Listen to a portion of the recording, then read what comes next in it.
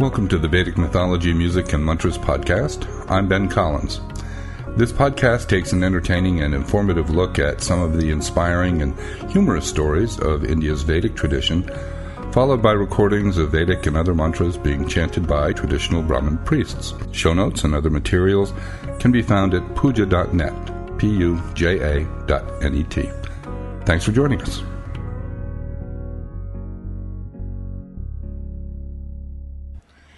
In this week's podcast, we're going to take one last look at Ravana, the king of the demons and antagonist to Rama in the story of the Ramayana. Ravana is a much more multidimensional and complex than he's usually presented, and thus becomes a particularly fascinating character.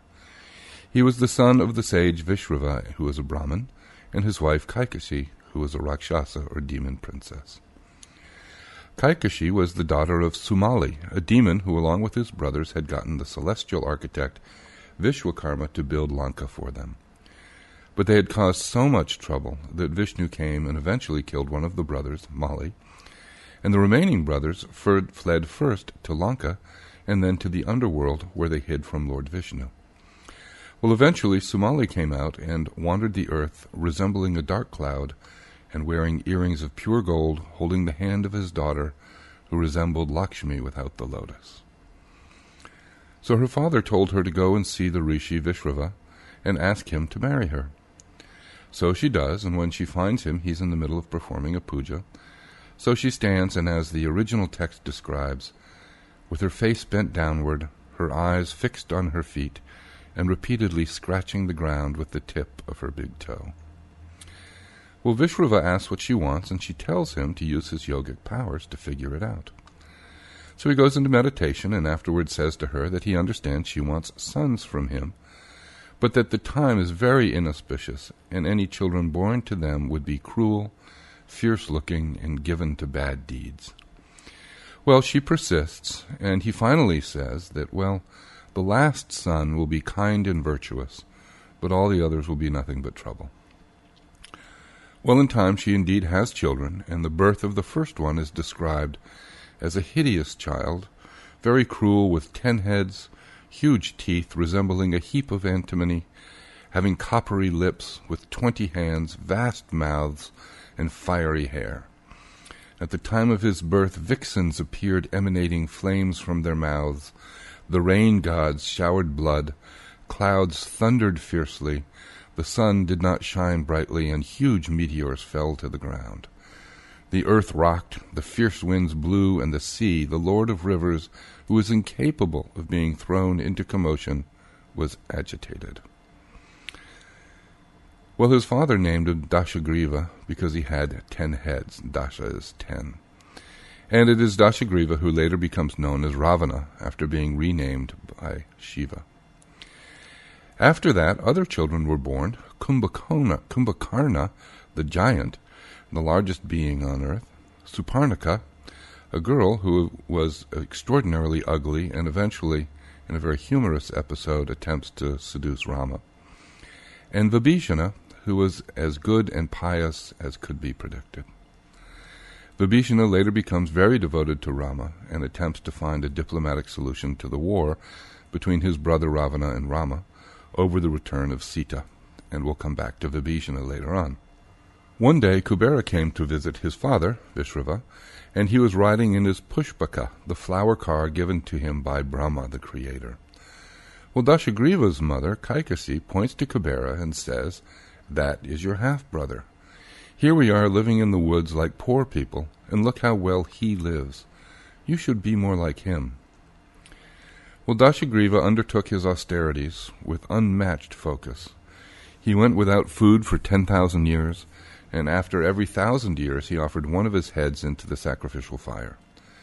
Just as he was going to offer his 10th and last head, Brahma appears and asks him what he wants.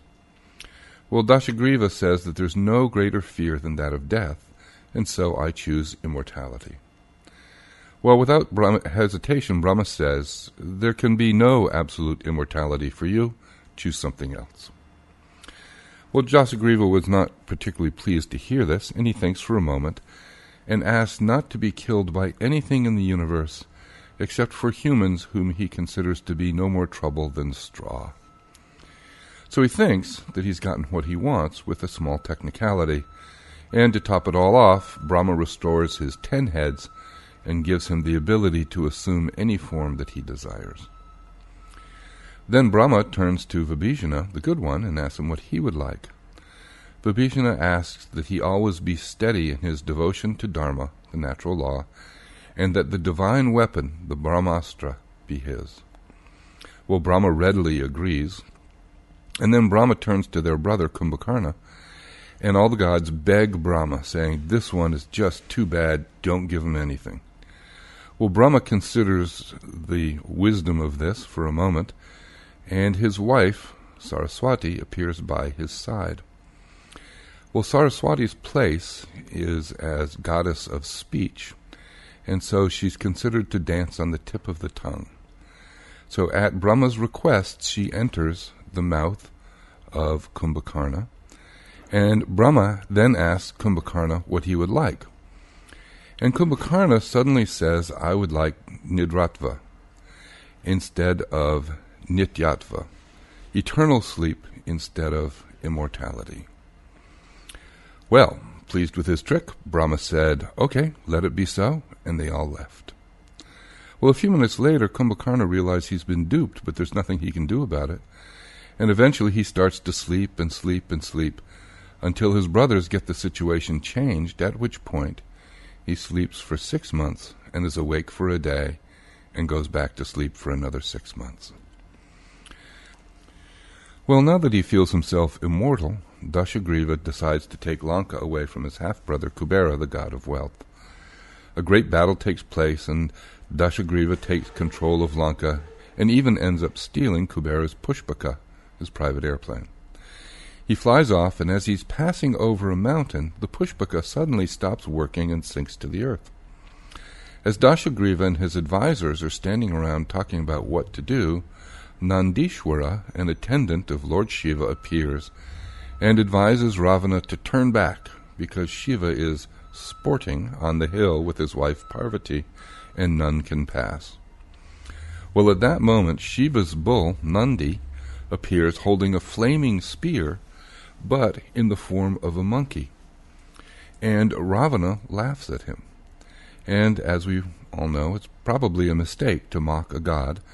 And so Nandi says to Dashagriva that monkeys will be born to destroy you and your race. O Rakshasa, I can kill you even now, but I don't need to, for you have already killed yourself by your bad deeds.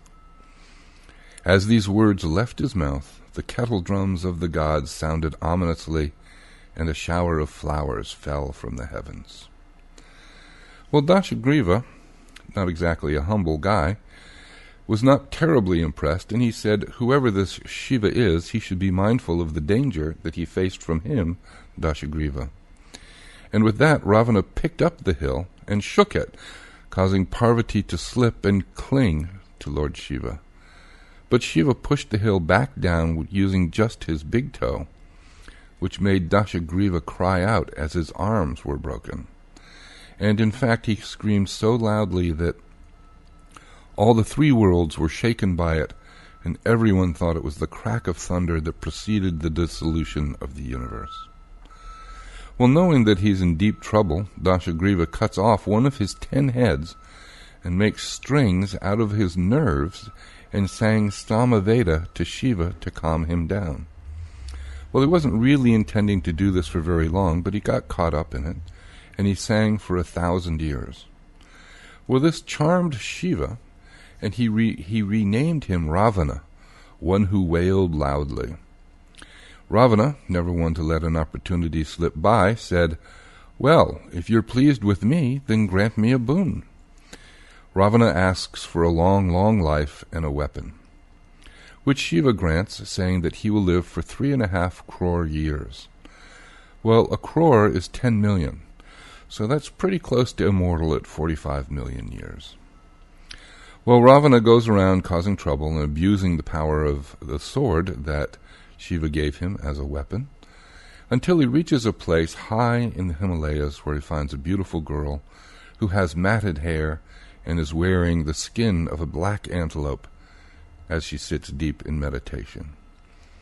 Well, Ravana disturbs her and says laughingly, "What are you doing here? This behavior is not consistent with your beauty. Your beauty generates madness born of lust in the minds of men. He who enjoys you is a very fortunate person." She explains that her father was the Brahmarishi by the name of Kushadwaja, one of the sons of Brahma the Creator. To that great man, she says, I was born as an incarnation of the Vedas, and so I am known as Vedavati.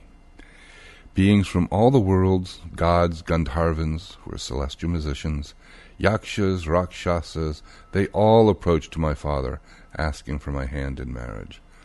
But my father felt that only Vishnu would be acceptable for me. And hearing this, Shambhu, the king of the Daityas, a form of demons, killed my father in his sleep. And my mother, who had also earned great merit, took my father in her arms, and they both entered the funeral fire together. And to this day I have installed Narayana, Lord Vishnu, in my heart, so that I may fulfill my father's desire for me. He is my husband, and you may go. Well, Ravana, of course, is still intrigued, and he gets out of his pushpaka and tells her that tapas and meditation is fit only for old ladies, and that she's really wasting her youth and beauty. He invites her to join him as a wife and enjoy all the sensory pleasures that life has to offer. And oh, by the way, who is this Vishnu that you speak of? He cannot possibly be as great or powerful or wealthy as I am. She tells him not to speak like that Vishnu is a great lord and is universally admired. But this only sets Ravana off, and he grabs her by her hair with his hand. Well, she simply turns her hand into a sword and cuts her hair off. And in an instant her anger causes a fire to spring up, and she says, "Insulted by you, I no longer desire to live. I will enter this fire before your very eyes and will be born again, so that I may cause your destruction. It is not possible for a woman to kill a man of sinful resolve, and I do not wish to waste my hard-earned merit on you by pronouncing a curse. I will appear of Ayonija, which means not born of the womb, as the pure daughter of a pure man." And she entered the fire and disappeared. But then celestial flowers rained down, and she appeared again in a lotus. Well, Ravana took her back with him to Lanka, and showed him to one of his ministers who was good at face reading, and he told Ravana that if this woman of shapely limbs stays in your house, she will prove to be your destroyer. Well, upon hearing this, Ravana simply threw her into the sea. But it was too late. She washed ashore, and was then discovered by King Janaka, who was plowing a field. And so Vedavati became known as Sita, because she came out of the furrow in a field, and in Sanskrit, furrow is Sita. And indeed, she was the cause of Ravana's destruction. Let's switch for a few moments to Vibhishana, Ravana's good brother. And after the war of Lanka, he returned with Rama to Ayodhya until it was time for Rama to return to heaven. Before he left, Rama told Vibhishana that he should stay on the earth as long as the story of Rama is told. And eventually Vibhishana makes plans to return to Lanka, where he would rule, and Rama gave him a murti of Lord Vishnu with instructions that he should worship Lord Vishnu. Well, this murti was rather heavy, being made of brass or bronze, and Vibhishana was given instructions that wherever he set it down, there it would remain. Well, being a Rakshasa, carrying it was no particular problem due to his strength, and eventually his journey home took him to the banks of the Kaveri River in South Tamil Nadu. And he wanted to bathe in the river and do his evening prayers and meditation. So he saw a Brahmin boy nearby and asked him to hold the murti with strict instructions not to set it down. Well, as you might guess, Vibhishana came back from his bath and saw the murti sitting on the ground, and no matter what he tried, he could not lift it up again. He was understandably furious and ran to find the Brahmin boy, who had run up to the top of a huge rock, and when he cornered him, Vibhishana hit him on the forehead, at which time the young Brahmin boy turned into Ganesha and explained that Vishnu had wanted to stay in this place. And so a temple was built to house the Vishnu Murti, And Ganesha still sits in his own temple on top of the huge rock with a dent in his forehead where Vibhishana hit him. The Vishnu temple is known as Srirangam, and the original Murti is still there to this day. Srirangam is a special place, and it is first among the Divya Desams, the 108 most important temples for Lord Vishnu. And in conflict with all the rules of temple architecture, called Vastu, the temple faces south instead of east, and south is the least auspicious direction. And this is so Vishnu, who lies reclining on his side, can watch over his Rakshasa demon friend and devotee Vibhishana. And it is said to this day that Vibhishana visits Srirangam every night to worship and honor Vishnu. And I've always enjoyed the fact that Vishnu's main temple in all of India breaks so many rules, oriented the wrong way so he can watch over a Rakshasa, not a rishi, not some great saint. And it's an ongoing reminder that no matter where you start, whatever kind of individual you are at this moment, from any place in life the divine is within your reach, and so no rules apply except simple devotion. So this week I thought I'd start off with something for Kubera, who lost his kingdom in his flying car, the Pushpaka. So we're going to start with Sri Kubera Stotram. Then, because Saraswati did such a wonderful job tricking Ravana's giant brother Kumbakarna, we'll listen to Saraswati Stotram, and then Vani Stavam. Vani is another name of Saraswati. And I'll be posting another podcast within the next couple of days, but then I'm going to India for Navaratri, the 9 days of Mother Divine, so I'll be taking a break for a couple weeks, and I'll be back again the beginning of October. Thanks so very much for listening. Here's Kubera Stotram.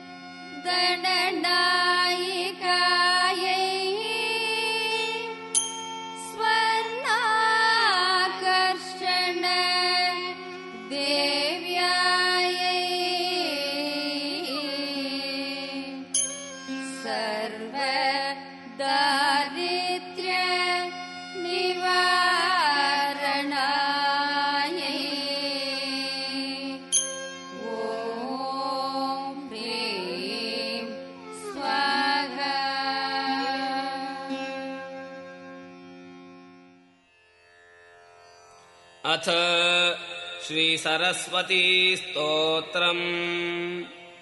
सरस्वतीम् नमस्यामि चेतनानाम् हृदि स्थिताम्, कण्ठस्थाम् पद्मयोनेस्तु हिमाकरप्रियास्पदाम्, मदिताम् वरदाम् शुद्धाम् वीणाहस्तवरप्रदाम्, am am मन्द्रप्रियाम् ह्रीम् ह्राम् कुमतिध्वंसकारिणीम्, सुप्रकाशाम् निरालम्बाम् अज्ञानतिमिरापहाम्, शुक्लाम् मोक्षप्रदाम् रम्याम् शुभाङ्गाम् शोभनप्रदाम्, पद्मोपविष्टाम् कुण्डलिनीम् शुक्लवर्णाम् मनोरमाम्, आदित्यमण्डले लीनाम् प्रणमामि हरिप्रियाम्, इति मासम् स्तुतानेन वागीशेन महात्मना, आत्मानम् दर्शयामास शरदिन्दुसमप्रभाम्। सरस्वती उवाच परम् वृणीष्व भद्रम् ते यत्ते मनसि वर्तते। बृहस्पतिरुवाच वरदायनि मे देवी सम्यक् ज्ञानम् प्रयच्छ मे। सरस्वती उवाच इदम् ते निर्मलम् ज्ञानम् अज्ञानतिमिरापहम्, स्तोत्रेणानेन माम् स्तौति सम्यग् वेदविदो नरः, लभते परमम् ज्ञानम् मम तुल्यपराक्रमम्, त्रिसन्ध्यम् यः पठेन्नित्यम् यस्त्विदम् जपते सदा, तेषाम् कण्ठे सदा वासम् करिष्यामि न संशयः।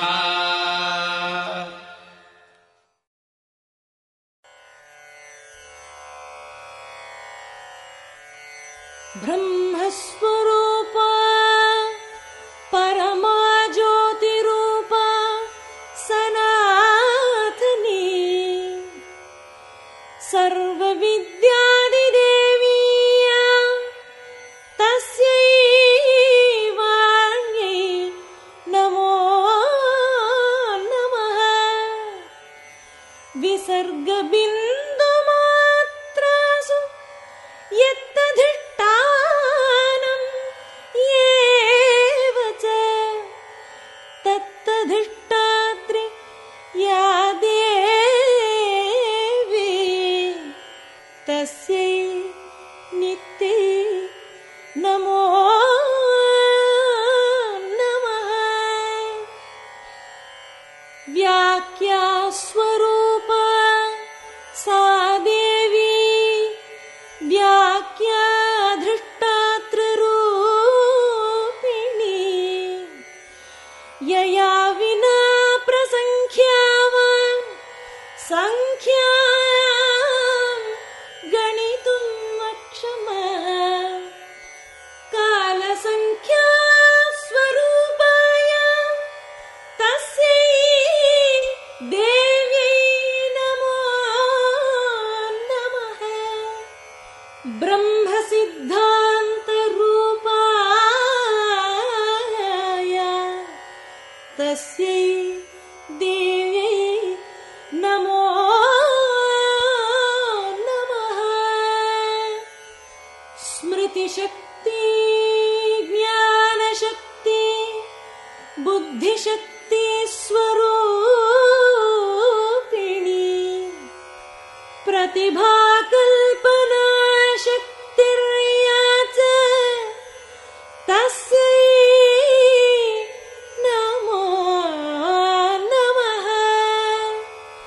कृपाम् कुरु जगन्मातः, माम् एवम् हत तेजसम्, ज्ञानम् देहि स्मृतिम् विद्याम्, शक्तिम् शिष्य प्रबोधिनी।